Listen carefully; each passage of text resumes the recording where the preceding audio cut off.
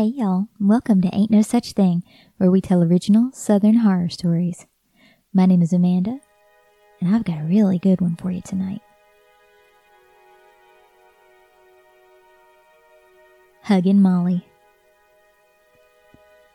The mud poured like sands down the necks of 1,000 shattered hourglasses.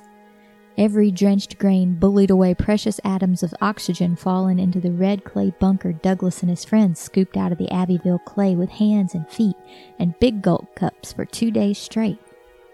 Only one of those feet remained in the collapsed pit then. A filthy boy's size 10 Buster Brown peeked out from where Enos Walker slid down into the makeshift fort but a few seconds before and having set off that burnt orange avalanche. Douglas pulled at his hair with cruddy hands, turned silently to Reuben, who dropped to a knee in stunned protest of the reality of what just happened, and then to Gretchen, who had already leapt at the dirt pile ahead of her frightened calls of Enos's name. Her velocity pulled Douglas and Reuben into her wake, and she slammed cupped hands into the soft mush on the landing.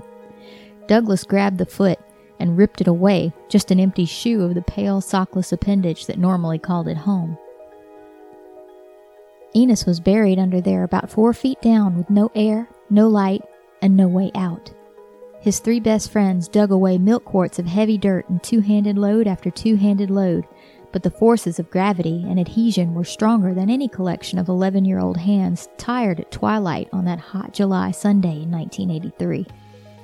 Their channels to where Enos might lay filled in again as fast as they opened them. Enos could hold his breath longer than any of his compatriots, and he proved it on the regular when Gretchen's mama drove them up the road to Blue Springs in Clio. But his record was about 2 minutes and 30 seconds, and they dug for twice that before realizing they were outmatched. "We gotta get help," Douglas admitted between gasping inhales. "It's almost dark, and he's been under there too long." Without acknowledging him, Gretchen kept clawing at the endless pit. Reuben cried, stopped, and then slammed his fists into the mud. "He's dead!" Reuben yelled. "He's dead! We're all dead! The sun's going down, and Molly's gonna get us before we get help." Gretchen stopped at that mention and threw a dirt clod hard in Reuben's chest. "Huggin' Molly ain't real, Reuben," she bellowed. "What's real is we gotta get Enos out from under this messin' now." "She is real," Reuben retorted, "and she ain't getting me." He darted from the fallen clay fortress and did not look back on his trajectory toward the horse trail that led back to Field Road, about a mile on to Douglas's house. Every pore on his body ionized in fear, Douglas shrugged earnestly at Gretchen and then took off behind Reuben. The wind whistled past his famously protruding ears as he flew. He imagined himself the Flash, a crackling red streak of heroism en route to pass up Reuben and save the day himself. A stifled cry behind him interrupted his jagged sprint. He approached the already stopped Reuben when he turned to look back for Gretchen. "Was that Gretchen? Where is she?" he asked, probing the dimming trail behind him through squinted eyes. Reuben's brown-black irises surrendered to the intrusive whites of his eyes, and he pointed to a black mass between them and Enos's burial site. Somebody was there. A rotund grown-up faced away beneath a veiled funeral hat and hovered over the buckled white legs of Gretchen. Its heavy black robe writhed and wriggled in silent work, interrupted only by skinny white arms stretched partially around its bulk in taut embrace. "Huggin' Molly!" Reuben screamed as if calling to the thing. "We're late getting home!" And he rabbited toward the road again. Douglas procrastinated a moment, still uncertain that he saw what he saw, but then she looked at him. The pallid, fat face rotated from the flaccid figure of Gretchen to smile at him across the 30 or so yards that parted them. The glinting pupil screamed, "You're late." The harm embedded in that steely telepathy propelled him behind and swiftly past Reuben, cloaked again in his Flash fantasy. The familiar tumble of elbows and knees behind him presaged the cry of a fallen kid. "Dougie, wait!" Reuben yelled as he went down. Douglas slowed to subsonic speed to look back one last time. Reuben lay crumpled on the grass, tried to collect himself, and stared pleadingly at him. Before even his reflex allowed action, the burgeoning evening coalesced its dark rays over Reuben. wove Molly's cloak from matter in that void of the light. The rest of Twilight's enforcer materialized within the black of that garment. Hands that pulled Reuben from the ground to her bulging bosom. Blistered lips that whispered inaudibly in his ear and blanketed his eyes and his will with their unknown telling. Arms that wrapped around the boy's little frame. And Reuben's limbs reciprocated as she issued her quiet reprimand for staying out too late. The loss of a friend was no excuse. Reuben's hug accomplished, another little body dropped from the dark of Molly's robes. It was Gretchen, her expression drawn into a fright mask as though frozen in funny face play, as foretold by all mothers everywhere since the beginning of time. Her hands clenched in contractures of shock.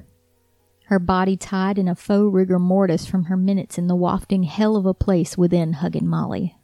Reuben was Molly's then too, and Douglas was even later getting home.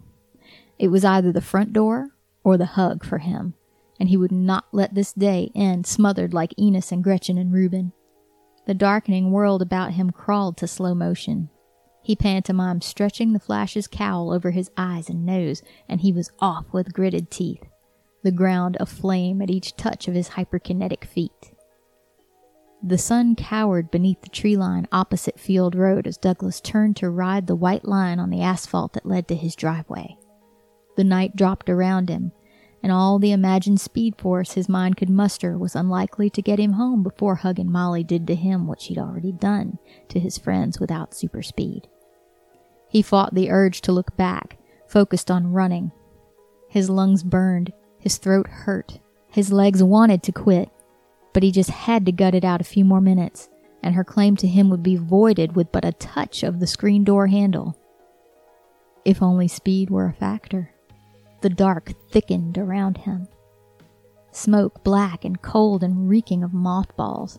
The coalescing cloud moved with him, zigs or zags or fainted stops or starts until the black fabric of Molly's garments flailed about his face and arms, and the world outside of it vanished. The sleeves and collars roiled like eels in a drought-bled creek and smelled worse. Douglas slowed before they tripped him. He tried to stop, drop, and roll, as if the blackness was fire, but the crepe-skinned arms that grew in the robes held him up. The collar unfurled in a vomit of varicose, cadaverous flesh to unveil Molly's grinning countenance. Her sunken charcoal eyes sparked beneath the hat that wove itself from strands of greasy, gray hair. The race home was lost, and Douglas knew that he deserved what he was about to get. He stiffened in wait for those waxen old arms to encircle him, thought of all the times Mama warned him about getting home before the streetlights came on. He never minded her, so he would pay the price. The hug didn't come immediately, though. Molly still held another to be released before Douglas took his place, between clasped fingers and chest. Reuben, his face stretched and frozen in a death grimace like Gretchen's, was birthed from Molly's nightclothes. He melted through her release and into the world outside, fallen to their joint decision to defy Twilight's simple curfew. And it was all Douglas's fault. For the dirt was his idea. Finishing it at the cost of staying out too late was his idea too. Like Gretchen, he didn't believe in hugging Molly, and Molly knew it. The fact of his skepticism was the source of the gleeful glimmer in her eyes as she took him into her embrace. He felt the justice with every cold breath on his ear when she squeezed him to her, and she began her whispers. They were low mumbles at first, incrementally rising in volume and pitch with each utterance. All the wind left in Douglas escaped in that hug, replaced with the Arctic gales piercing his ears then in thunderous screams of rebuke. Honor thy father and mother. Do as you're told. Stop running in and out. Don't you backtalk to me. You'll do it and you'll like it. You'd better get home before dark.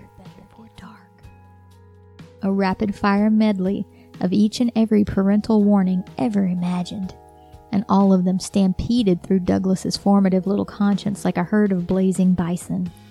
The realization of his guilt in all aspects pulled at his heart and at his face with forces beyond the physical. His eyes burned with tears that did not come. His mouth curled in spasm with cries silent from empty lungs. Was that what Enos felt in the belly of the fallen fortress? A fear forged in the helplessness from his own defiance of the most basic parental cautions? An acceptance of the ultimate price paid for a prize so stupid? Enos lay face down and drowned in red clay, lost and alone, with no friends left to tell his folks what had happened to him.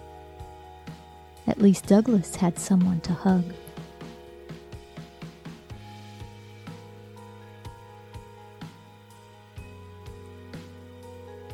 You've been listening to Ain't No Such Thing, Huggin' Molly, written by Kevin Laporte, narrated and produced by Amanda Rachels. If you'd like to hear some more of our stories, well, you need to subscribe to Ain't No Such Thing. You can find Ain't No Such Thing on Apple, Google, Spotify, iHeartRadio, and wherever you get your podcasts. We also have a Patreon campaign, Ain't No Such Thing, on Patreon, where you can get some additional Patreon exclusive content. If you'd like to learn more about Abbeville, Alabama's Huggin' Molly legend, check out our previous episode on Huggin' Molly, where we do a deep dive into the origins of that legend and what it means to the town today. Thanks again for listening, y'all. I hope you enjoyed it, and I'm going to be back with another one for you real soon. All characters, content, and situations, copyright Inverse Press, 2020, all rights reserved.